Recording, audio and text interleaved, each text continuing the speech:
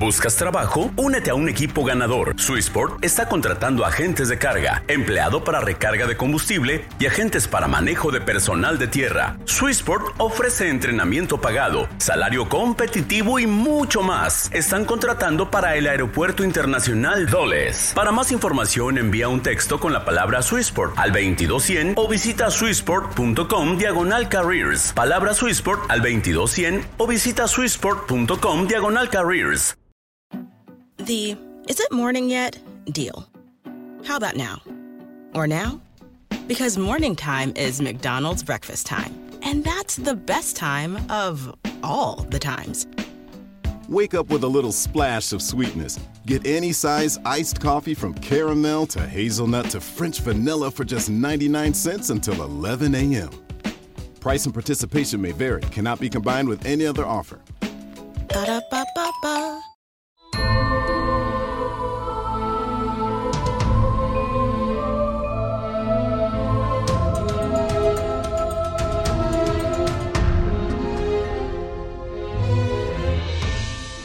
Hey everyone, and welcome back to Once Upon a Timing, your podcast all about tasty apples, delicious tarts, and the Queen's forbidden fruit.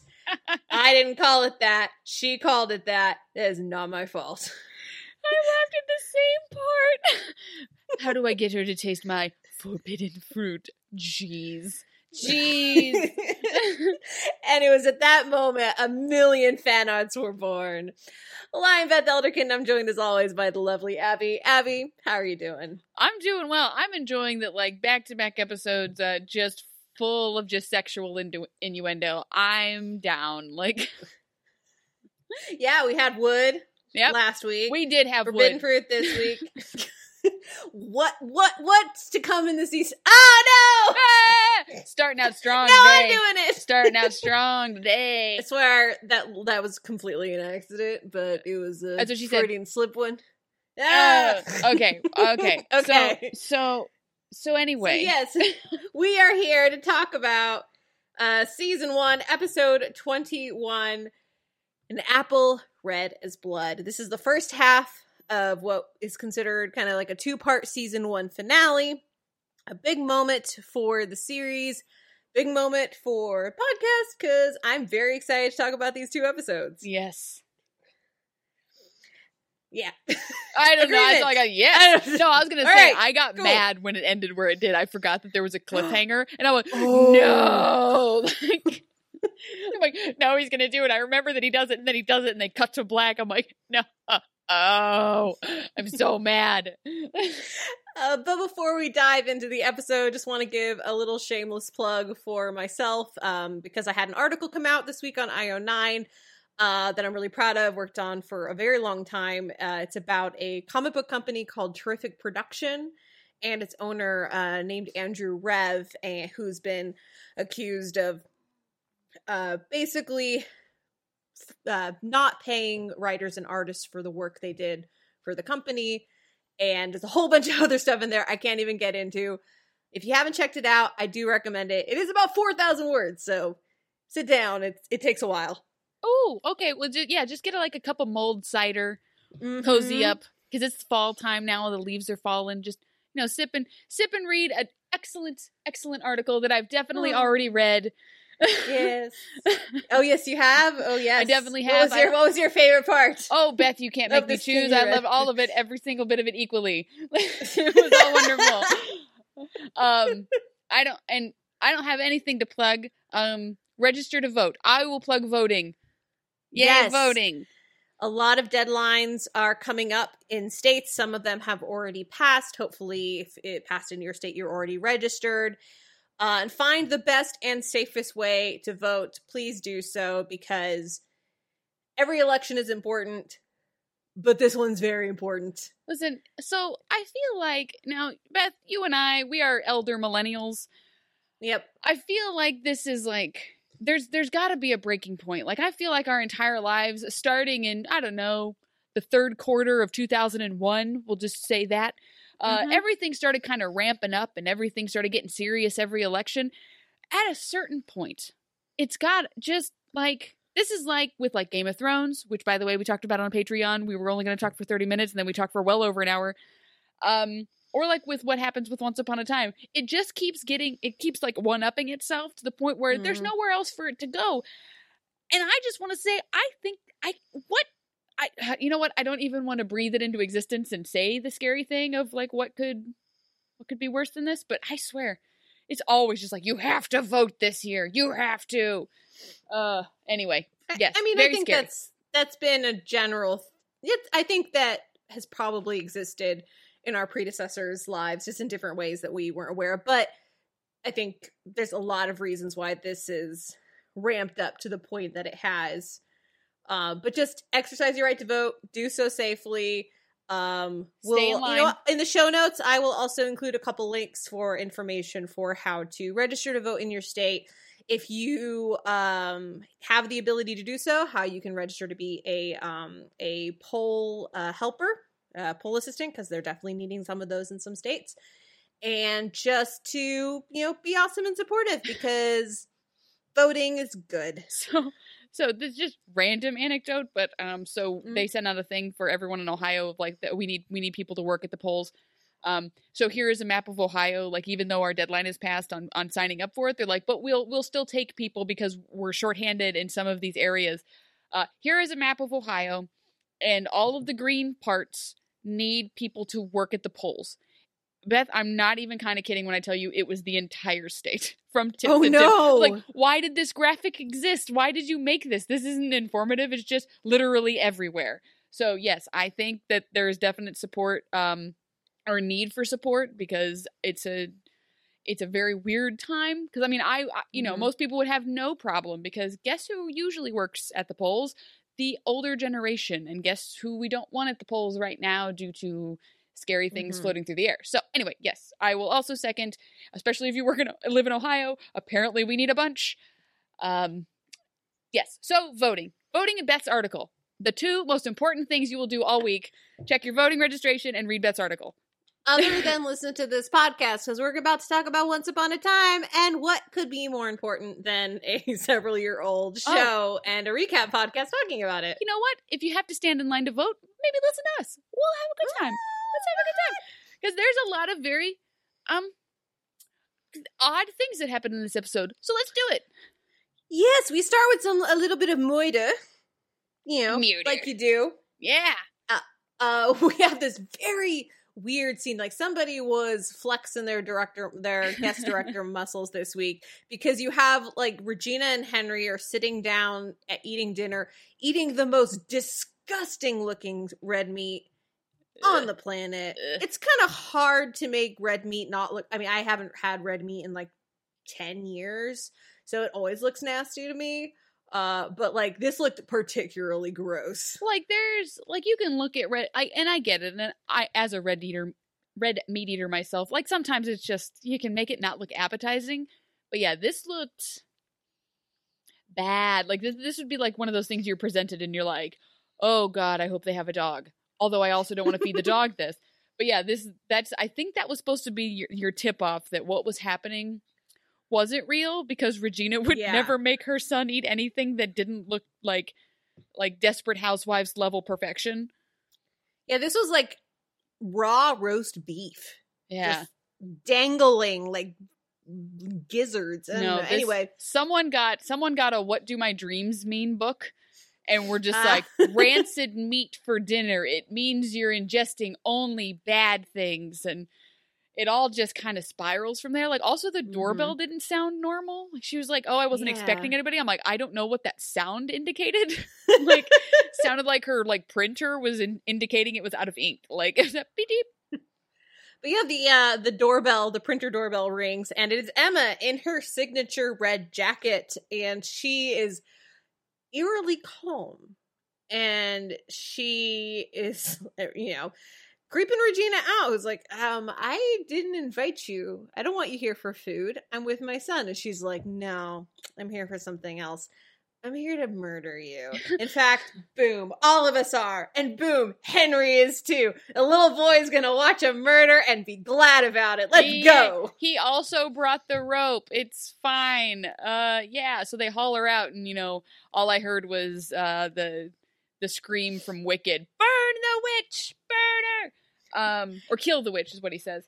Yeah, they tie her to her apple tree that is inexplicably, it's a dream, I know this, but it's inexplicably in the middle of the town, and they're tying her to it, and you kind of gather, obviously, that, like, when you're watching that this is clearly not real, because they're all acting completely bananas.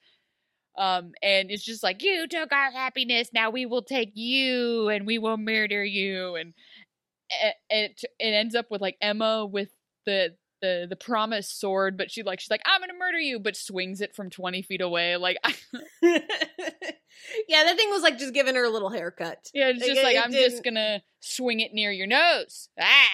On guard. Yeah, there were a couple things that were really interesting about this scene. One was the apple was black and then it, like, turned into, like, goo ooze. And it was a very good visual, but I also couldn't help but feel really bad for the actress who had to, like, dribble that thing down her hand. And if she had to do more than one take, that's just nasty. It's like being slimed. I would have hated it. Oh, and I'm like imagining there's got to be, like, all kinds of like weird. I love listening to, like, actors talk about their behind the scenes stuff, especially, like, on podcasts. They get really into it.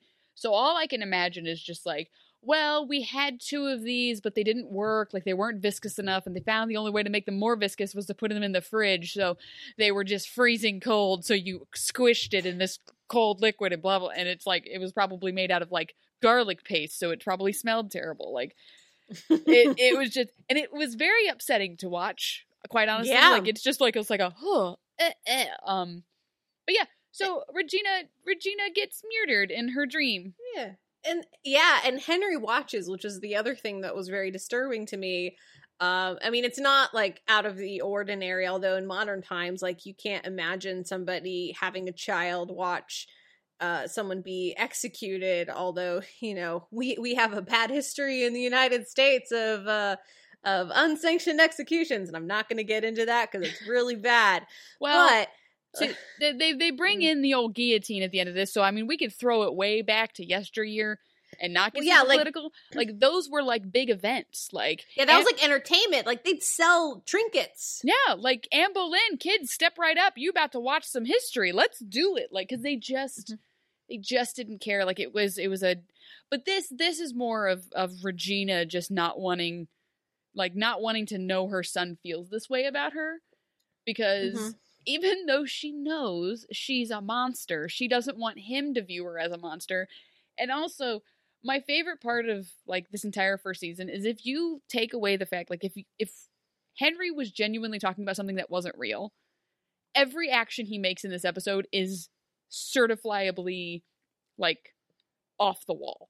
Like, this, like, oh my goodness, because he, like, and then we'll get right into that, but, like, even towards the end of the episode, I just remember going, what would I do if my kid was screaming this stuff at me? Like, what do you do? Like, obviously we've had 20 episodes to lead to this point, but you're just like, okay, sure. Well, luckily for Regina, she wakes up from this terrible nightmare. Oh, phew, it's all good. I didn't get murdered. I'm alive. And my son, totally still in his bed. He's sleeping. It's sleep time. He's good. I'm going to go back to bed. But he's not, because Emma has kidnapped a screaming child begging to go home. And she's just going anyway to the point where he purposely crashes the car. So, first of all, I and obviously Regina did not give birth to Henry, but you can apparently experience a lot of postpartum things when you adopt a child. That I know that she had some version of postpartum anxiety, like, or she didn't have postpartum anxiety, because I did very bad. And even to this day, if I go check on my son, I have to go all the way up to him, put my hand on his chest and make sure he's breathing, because I can't sleep if I don't know positive for sure. I'm not going to stick like a dagger under his nose to make sure he's breathing, which we'll get to. But I have to physically check on him, and that will be his downfall as a teenager, because I will be in my 40s creeping into my teenage son's room and just be like putting my hand on his chest being like, okay, he's breathing. Like, whew. He's gonna wake up with a butter knife under his nose. Yes. No, it's a sound strategy. He's I'm gonna just checking. No, I'll be the insane mom because he's going to sneak out one night and he's going to get a phone call from me being like, I went in to check to make sure you were breathing, and not only were you not there, I don't know if you're breathing. Tell me if you're breathing. Say something to me. Also, you're grounded. Also, you're grounded, so I can check on your breathing for 3 days straight.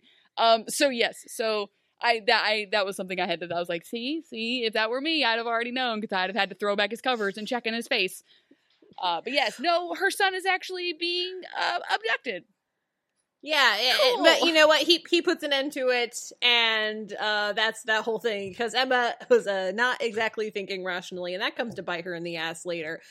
But this whole episode is a lot about people kind of getting comeuppance for bad decisions, because Regina makes a whole bunch of bad decisions. The first one is she goes to see Mr. Gold because she's noticed her tree has started dying, which was what was happening in her vision. So, oh shit, the curse is weakening. She's got to get this fixed. And she makes the big, tried and true mistake. She gets desperate and tells Rumple she's desperate and will do anything. And, you know, in normal circumstances, Rumple would be all over that because holy hell yes, that's the kid in a candy store for someone like Dark One. But in this case, he's just like, nah, no thanks, I'm good. Good. But I will give it to Regina. As desperate as she is, she did not give up the final card that she had. Because he mentions it. He plies her with it. He's like, you have nothing that I want. And I'm like, she does though. She does. And it's in like, she's got her in a mental facility. You have no idea that Bella's alive. Oh, I didn't know what you were talking about. No, that's a really good point. Although that's not something like that's still an unknown, but yeah, I mean, like we all know that. Right. No, I mean that's not an unknown. We've seen Belle. We saw her in the asylum? She goes downstairs and she just opens it and you just see Belle sitting there, and then they haven't talked about it since. Like it's just like, oh, she's in an underground bunker. Anyway, and that was like episode 7. Like they've just been letting us stew with this, and I'm furious about it.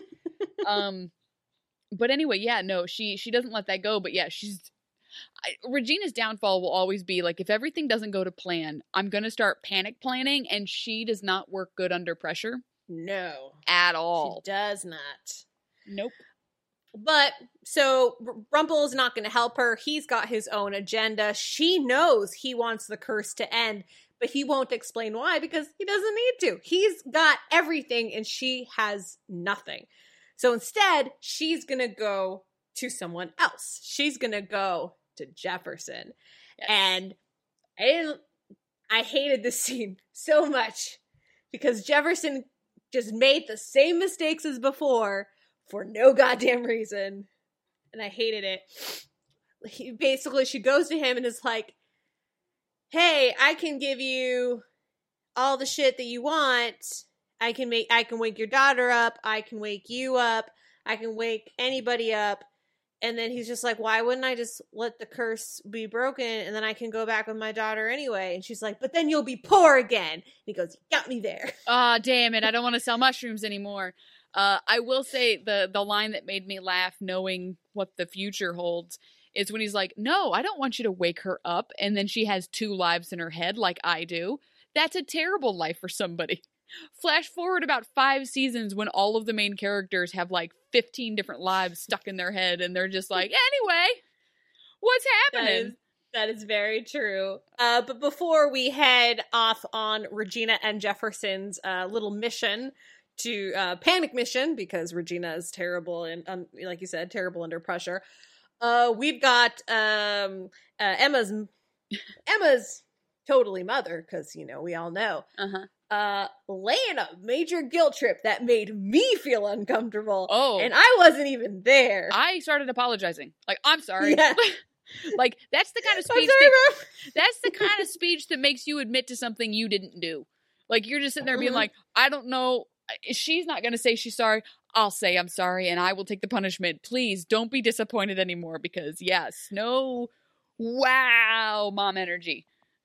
Yeah. And she's not, and this is just attest to how good Ginnifer Goodwin is as an actress, because she managed to throw in that mom mode, but also had that layer of she's still just a friend because she doesn't know she's her mother. Yes. And so it's like she's upset and she's angry at Emma for what she did. But I think there's also a part of Mary Margaret that doesn't quite understand why she's reacting this passionately about it, because this is not who she normally is. Yes. And I think that does speak a lot to certain friendships. Like, if you've ever had a friend that, like, I know, like, in college, like, you'd always have, like, the mom friend that took care of everyone at the bar, or, you know, like the house mom or anything, but at the, like, not the, like, house mother of a sorority, but, like, you know, there was always, like, a motherly friend who was kind of motherly, but then there was also the ones who gave off that vibe just because that's how they show they care. Like, you did this, it upset me, and I'm gonna express that, and I'm gonna express it in a way that I know how, and it seems motherly, but it's also coming from a place of love, because Mary Margaret has bonded with Emma, even in the unknown part of her brain, but also, like, just they have a friendship, the two of them.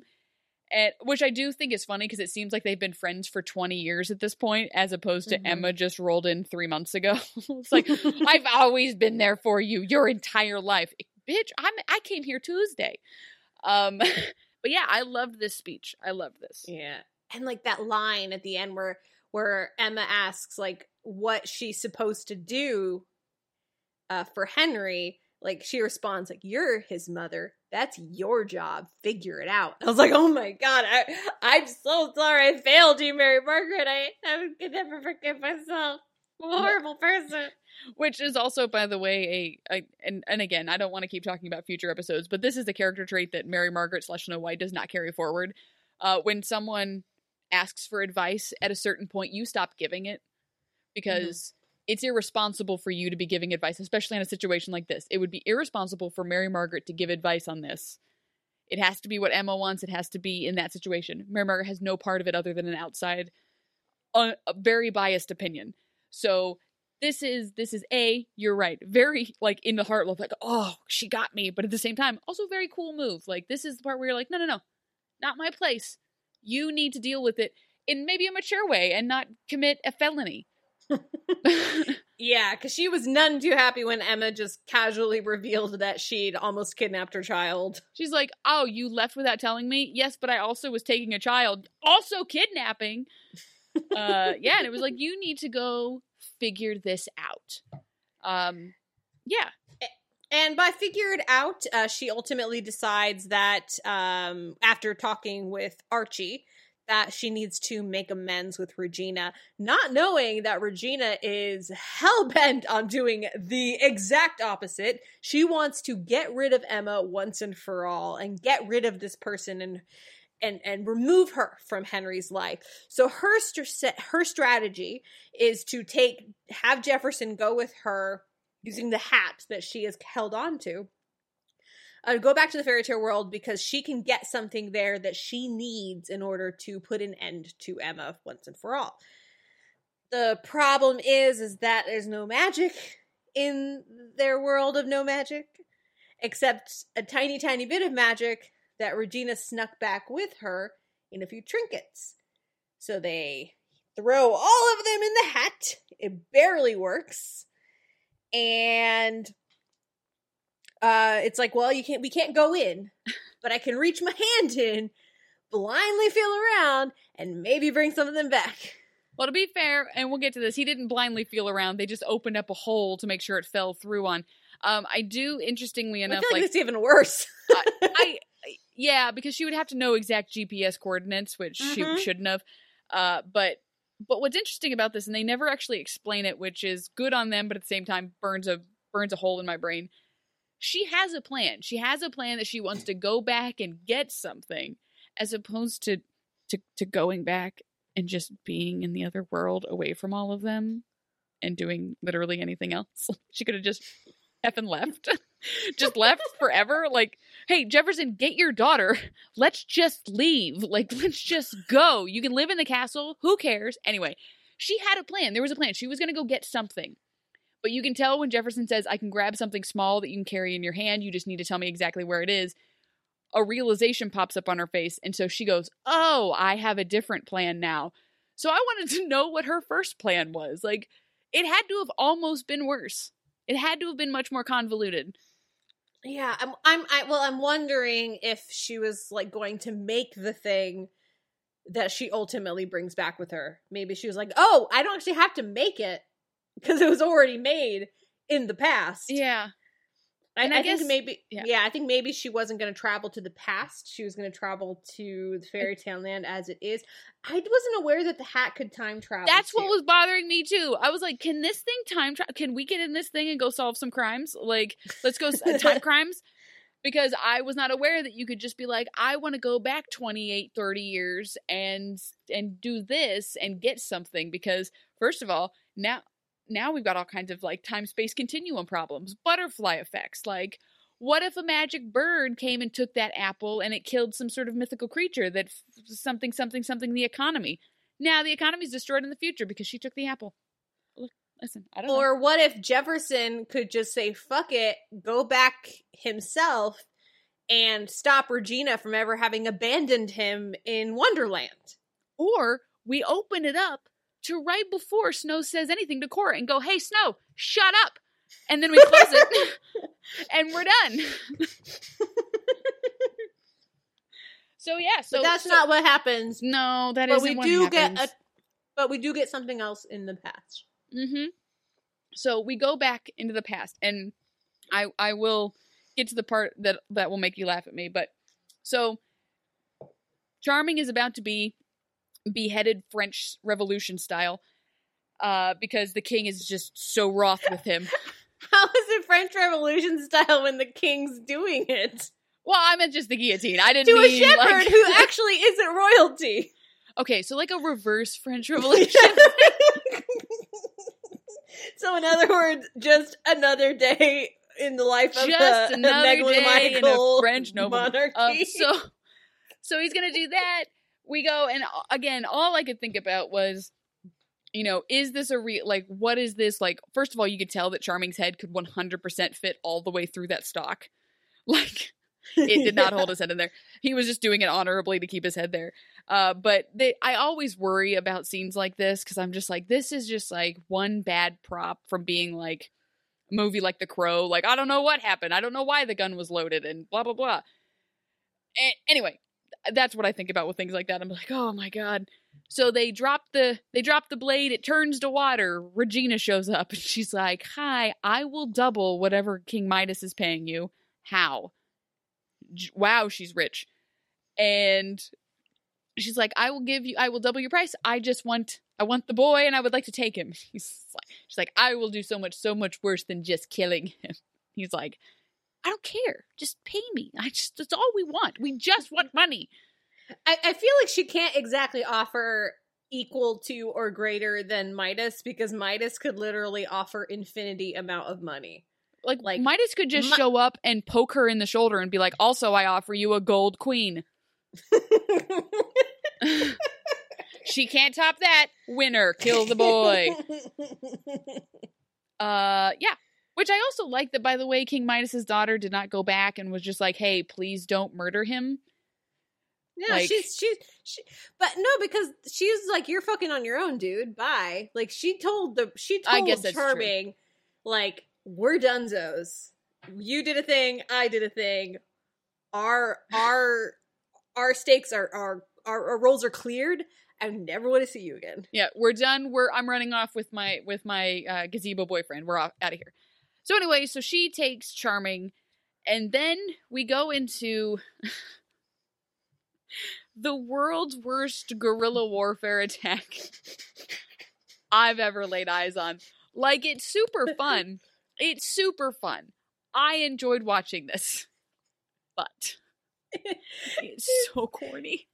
It's like, at one point, Snow tells them, okay, move out. There's like 8 of them. Oh, well, I do like and that. One of them is an old lady. Like, this is, yeah, like, she's like a forest dweller who wears a cloak and she steals from the rich and gives to the poor.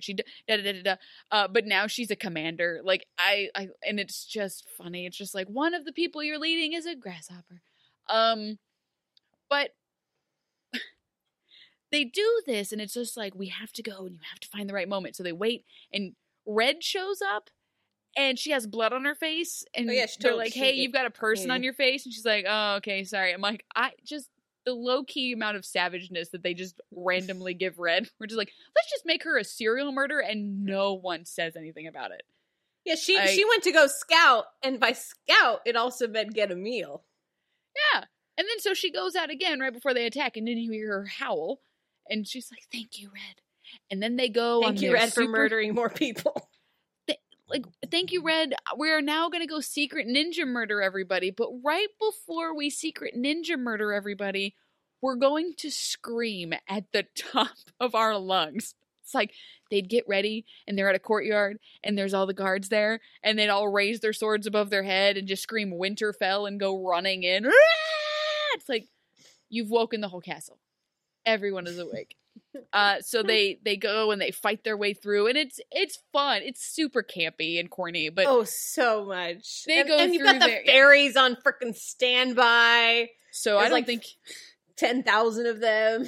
I don't think you've seen it yet, but I did post on Facebook a scene from Flash Gordon when the Hawkmen go into attack, and it's literally that scene. It's literally attack, and they all really cornily go, because again, my first thought was, they are 5 miles from the castle. They are as big as my pinky finger. That is going to take them 6 years. There's no way they're going to fly that fast. Anyway, like, that's the math problem. If you have 3 fairies and they can travel at this speed, how long will it take them to get to the castle to administer a lot of sleeping powder, apparently? Because that's how fairies attack. And dear God, why do all of them have the jellyfish outfit? I don't know. It's so bad. I also do like that, like, Blue is their leader, but also, like, I get what's happening here, and the whole realm is going to rally behind Snow and Charming. I get that at the same time, but it was just like, boy, we rallied every single fairy just to put, like, 12 men to sleep for a rescue mission. Mm-hmm. For a guy who's not even yet your king. Like, he's nobody at this point to anybody. And Snow's kind of nobody. She just has her, like, found family. So I just thought that this was, like, a very big move for a whole bunch of nobodies. I guess that speaks to the fairies, but still means Blue shady. Doesn't get her off the hook for me. So Snow ends up, she goes down there and she opens up the thing. She's like, I'm here, Charming. And no, it's a mirror. He's not even here. That part of the scout work couldn't have been done. Red? Is he even there? Or have a fairy freaking scout, or the grasshopper, somebody small who could go be like, Charming's in there. He's definitely not in a mirror. He's a person. Let's go. Yeah, he's there. And I'm going to wait here, and if he leaves, I'll come tell you. Anyway, she gets down there and is like, oh, no. And then he's like, don't worry. This is going to be our life for now? Like, their hands pressed against the glass. Oh, don't worry. We'll be put together one day. And Regina just smokes it away, and she's like, okay, listen, I don't want you to start licking the mirror. I couldn't deal with it. I'm like, I love this version of Regina so much. So good. And she's like, listen, I would like a parlay. We will meet where it all started. So they go. Grumpy makes a joke about boobs, knives between boobs. He calls them her tuffets. I didn't catch that joke. She was pulling the small, like, blade out of her chest. She had a muscle shorted in her bra, and he goes, no, just at least keep the one between your tuffets. And she's like, no, it's a parlay. It means nothing. And she takes all the blades off of her because she is just a walking health and safety hazard. Ocean never sleeps, guys. Sorry. So she goes to meet Regina. And I like this scene because Regina walks into the stable where her beloved betrothed, well, not even betrothed, just beloved, was murdered. And she just looks so upset. She's in her queen guard. She's got her big collar and her giant hair. I love her giant hair so much. This was such good Regina outfit. Top 10 of the season, easy. In my opinion. Easy. Top 5. She had, like, her Aquanet hair standing all the way up, which would look so bad on literally anybody else. Whatever. She stands there, and this is such a great moment from Lana that she pulls off, where it's just, she just looks devastated. And then Snow says, Regina, or whatever she says, and, like, her face just goes blank. And then she just turns around with her neck all up and she's just like, let's walk. So they walk and they go to the weirdest gravestone I've ever seen. Yeah, it looked like a hope chest. It did. It also kind of looked like a small version of the place where Regina keeps heart. Like, it looks like a small mausoleum, like they'd shoved what was left of him in this thing.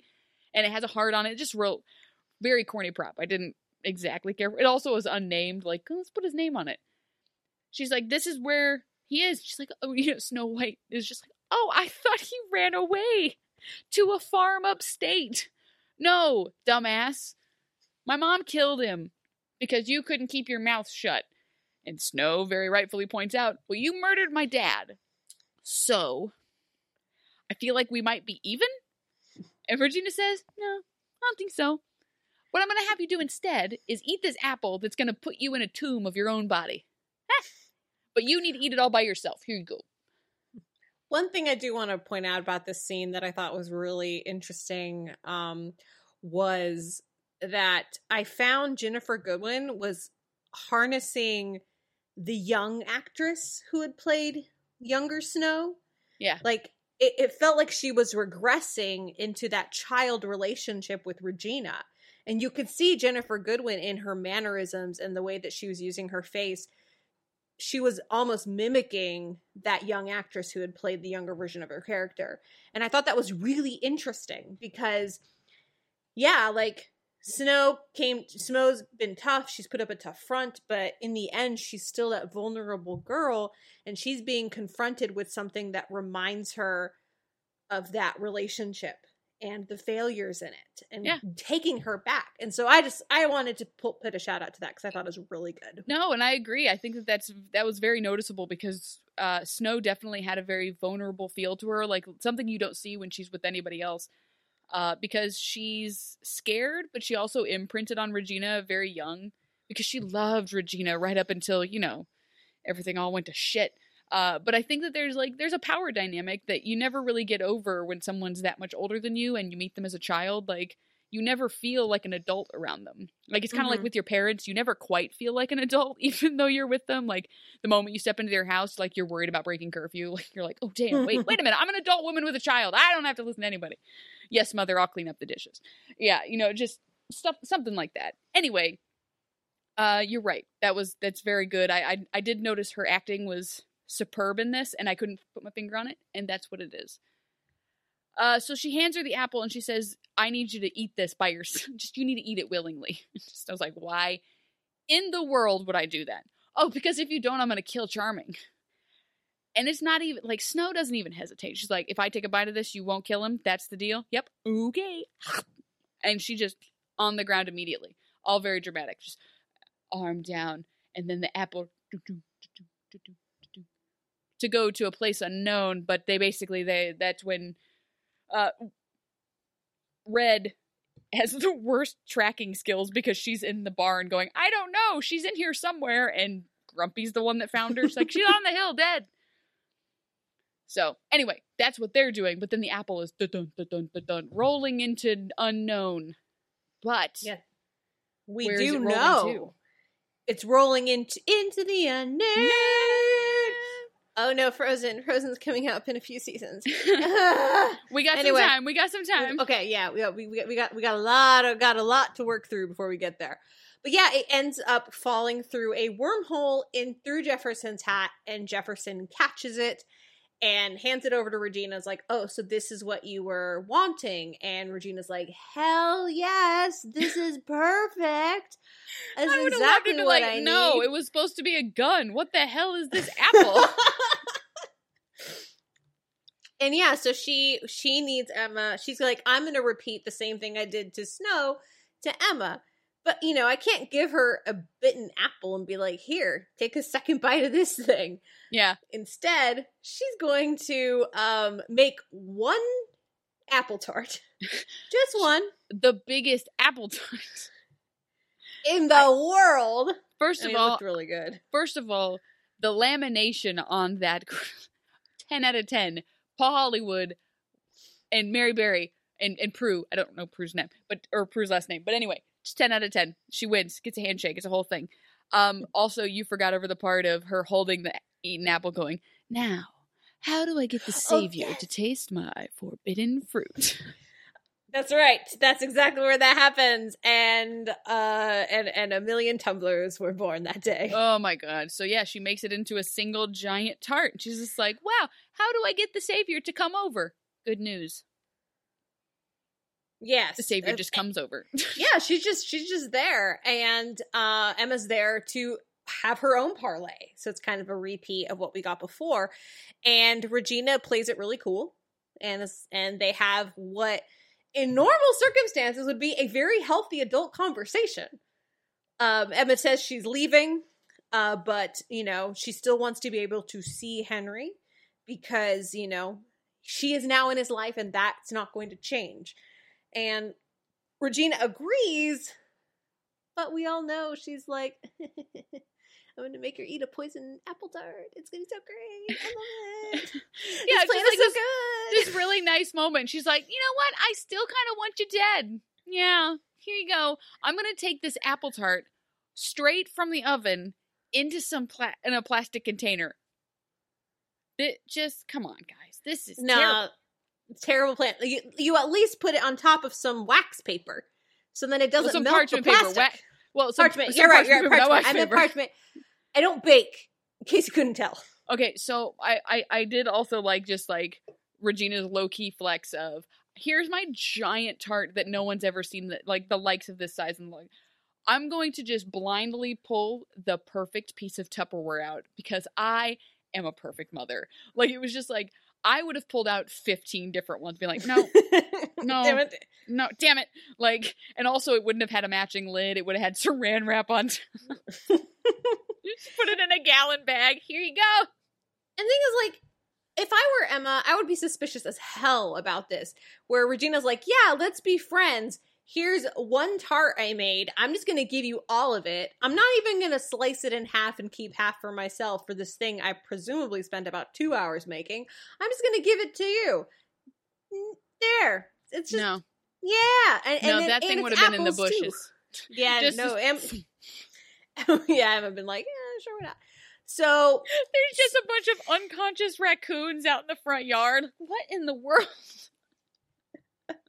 Well, Regina heads over as Emma heads out, tart in hand. Regina's feeling real good about herself. She heads over to Mr. Gold's and is like, I fucking got this in the bag. The curse is going to be around forever. There's nothing you can do about it because I did some more magic. And Gold reminds her of the theme of the season, if not the entire series. All magic comes at a price. And Regina very stupidly is like, well, you can pay it. Yeah. And everyone's like, no, Gina. No one gets that choice. Like, what in any of your lessons have you learned that you get to just be like, deflected? Like, no thanks. Like, boom. You don't get to do that. Magic's coming for you no matter what. Like, even if you, like, aren't the one that performed the magic, like, I think we've seen in like later episodes that it, like, even affects people who are, like, tangentially involved. So, like, magic just knows you're not allowed. You can't cheat magic. You can't deflect the magic. But Regina seems to think she's done just fine. She's done great. Yeah, it's totally fine and nothing's wrong. The end. Well, elsewhere, the one thing that Regina cares about more than anything else, Henry, he's kind of being put into a bit of a corner. Like, the pieces are lining up for Henry, just like his mother, Regina, to make a very irrational decision. Because he goes to visit August, because he wants some help for Operation Cobra. And this scene destroys me every time. Because it's, again, like you said last week, this is what this actor was hired to do. Was do this version of August. The one who has tried and failed and cares so much, but has to, like, make a really hard decision. I was going to say, before we get into it and everything, I will say the only part that I kind of chuckled / cringed at was when he was like, well, I haven't been a very good boy. I couldn't deal with it. I just couldn't.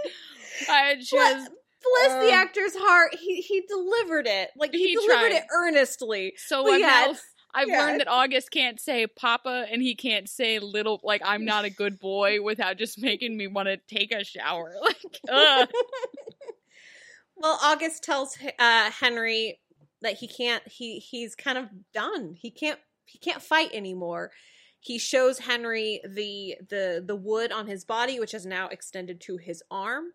And he just says, look, I'm tired and I can't walk anymore. And soon it's going to be hard to breathe, which I'm like, holy shit, his lungs are going to turn to wood. Oh my God. I didn't even think about that. That's terrible. I did kind of like this because this did have kind of like, this had a very real end of life conversation. Like, obviously, like, most of the times this would be reversed, where it would be like a father saying this about her son, being like, listen, everything in my body is failing. I don't have time for this. I just want to spend time with my son. So this is the reverse version of this, where it's just like the son was the one that ran away. He just wants to spend time with his father because he knows that his time is literally, if I'm remembering correctly from next week's episode, which I haven't watched, but from when I first watched it, I mean, matter of hours. Like, this all starts happening pretty fast. But yeah, this is a very real human moment from a person who's turning into a marionette. So it's like, this, I loved this. I love that you can get so much real, raw human emotion from such an absurd concept. Yeah. It's I love the scene a lot, and it breaks my heart, and it leads Henry, Henry is now, he now has to make Emma believe, and he has a real hard timetable now because August is at death's door. So Henry is like, oh shit, not only do I have to make my mom believe magic and curses are real, but I have to do it in like 15 minutes. So he heads back to Mary Margaret's place to meet Emma there, and Emma breaks the news that she's getting out of Dodge. She's leaving town, and he's like, no, this is the scene that you were talking about before, where he's begging and pleading with her to stay because she has to break this curse, and she has to bring the happy endings, and she has to stop the evil queen, and has to reunite with her parents. And yeah, from an adult's perspective, what is this child doing?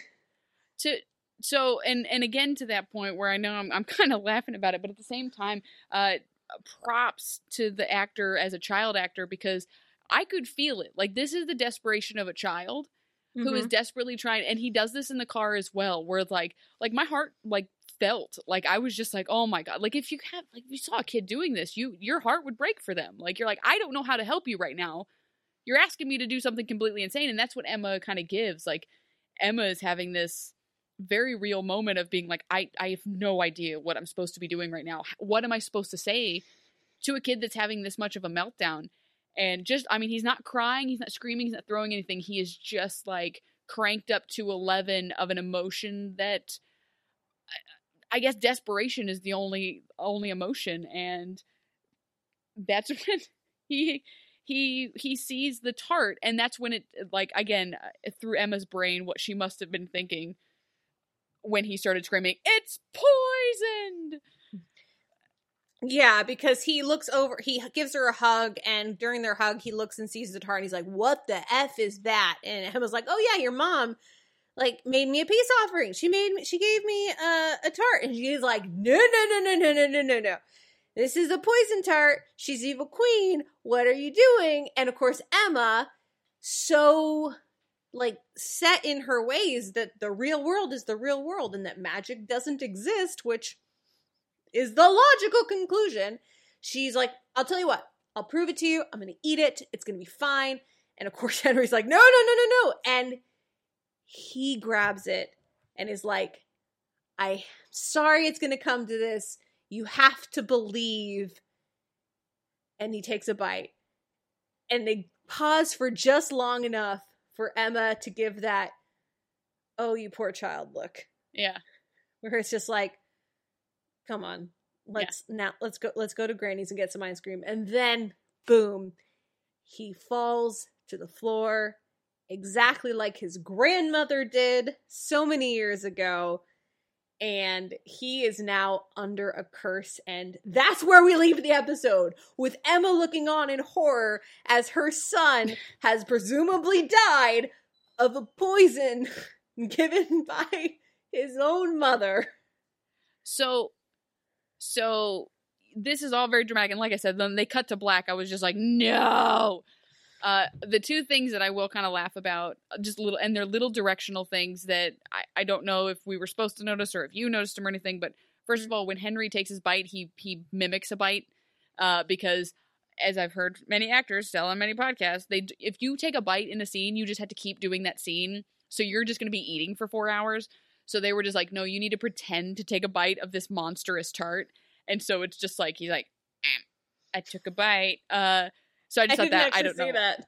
Oh no, yeah, it's just like he puts it kind of in his face, but he clearly doesn't take a bite. There's not even any like sound effect for crunching. Like it's a little thing, but it was just one of those things that popped in my brain. But also the very end shot is Henry dramatically strawn out on the floor, and Emma's shadow is not moving towards him. It's just the sound of Henry, oh my god, like she's just standing there in shock when I feel like Emma would have run to him.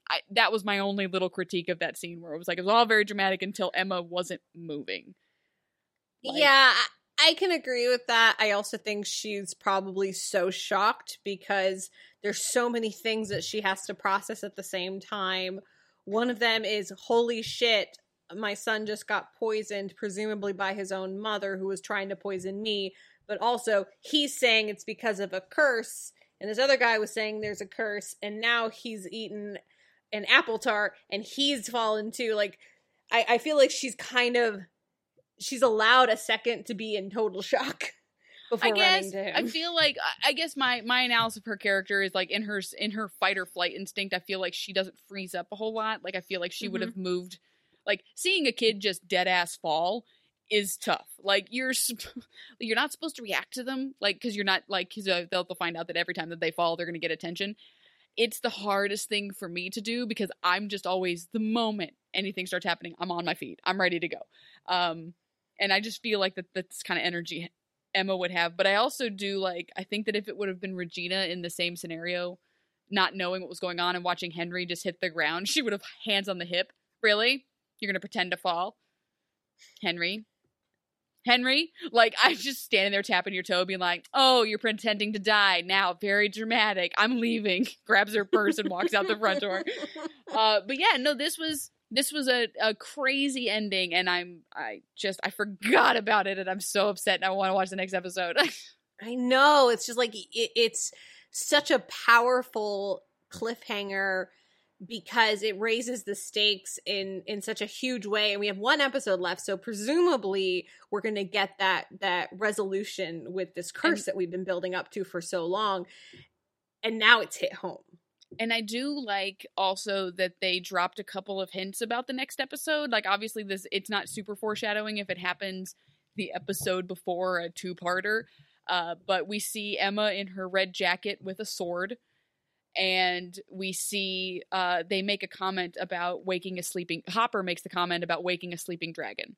Mm-hmm. So, like, there's a couple of the comments where you're just like, it's coming. I still don't know how we end up here, but I'm so excited. Yeah, it's crazy.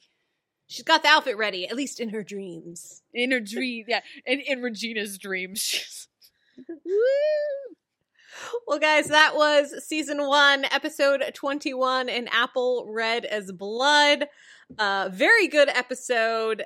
I love, and we didn't spend enough time talking. We spent a lot of time talking about everything, but I just want to also give just a shout out to how they reinterpret the apple story for Snow White and Regina, in that it's not an old woman. It's not her in disguise as an old woman tricking her to eat an apple. Here, are you hungry? Have this apple. Ha ha ha! You fell down. Instead, it's a choice, and it's a moment between these two characters that they've been building up to for so long, and Snow makes the choice for herself and to save the person that she cares about. And this never gets explored, but I thought about it during this episode where, like, Regina has been doing so much legwork. She does so much legwork in this fairy tale land and in Storybrooke to try to get back at Snow White / Mary Margaret. So much work, so much energy, she is consumed by it. Meanwhile, Snow did nothing. Snow accidentally let something out and completely ruined Regina's life. Like, Snow did very little energy was put into this, but Regina is using her entire life and mission, and she keeps getting thwarted. Like, there's this whole thing of just be like, I can accidentally ruin your life in like 5 seconds, but if I have to plan to do it, it's going to take me 35 years and several poisoned apples. Well, no, just the one poison apple that I'll just keep reusing. But yeah, I don't know. I think that's an interesting narrative, like, choice. Like, I don't know if I'm just reading into it or not, but yeah, I just think it's funny. It's just like, Snow ruins lives like that. Regina takes a while, never accomplishes. It's like that. It's like that scene. I don't remember. It's a scene where it's like, I've spent 20 years trying to hunt you down for what you did, and it's like Thanos, where he's just like, I don't even know who you are. Yeah, that's exactly what it is. I don't even know your name. Oh, I love it so much. Yeah, this was great, and I'm very excited to talk about the next episode. So much. Yes, we have one more episode for season 1 that is wild. After that, we will, of course, have a season 1 recap discussion episode where we're going to go into our highlights and our lowlights. Although, to be honest, there aren't that many. Although, by God, there are a few, and we're like in episode like 6 to 10 range. Just saying, there's a few things in there that they're going to have to talk about. Yes, again, it seems like it's 22 episodes, and I know that all the other seasons are just equally as long, but I mean, this has been a wild ride from start to finish. Mm-hmm. So there's so much to cover, and stuff that I'm guarantee you that I've already forgotten about. Like, I've forgotten more about season 1 than we have left to watch. Like, it's just like, oh damn, because it's a lot. It's so much happens, and there's so much to go. Like, I keep watching this, going, wait, where'd Hook go? He has not been introduced yet. Abby, focus. Like. All right, guys. Well, you can subscribe to us on Apple Podcasts or, wherever you get your podcasts. You can support us on Patreon. That is patreon.com/OUA timing. We, of course, want to thank all of our wonderful patrons for supporting us, especially our Snow Queens. That is going to be Lisa Slack, Patrick Stevens, Jacob Foolcult, Paul, Brian Sanina, Blake Brinkley, Matt Leclerc, and Zach Chobanoff. Thank you so much for being our wonderful Snow Queens. And if you want to join our Facebook group, that is facebook.com/group/OUA timing. You can follow us on Twitter at OUA timing. I am at Beth Elderkin. I am at _Abby. And we will be back next week with the season 1 finale that I have to see the title for. What's the title? I don't remember, but it's good. It's called A Land Without Magic. Dun, dun, dun. And I have a little recap image up, and it's Emma kissing Henry on the forehead. No! No, my feelings. He's in a hospital. No! My heart and my feelings. I am not prepared to deal with it. Yes, my wonderful husband just walked by as I was screaming into the void. Listen. Hey, if he's going to live with a pregnant woman, he needs to get used to it, okay? Yeah. Sometimes, like, that 3rd trimester is a lot of screaming into the void. All right, guys, thank you again for joining us. And Abby, we will see you next week for the season finale. See you next week.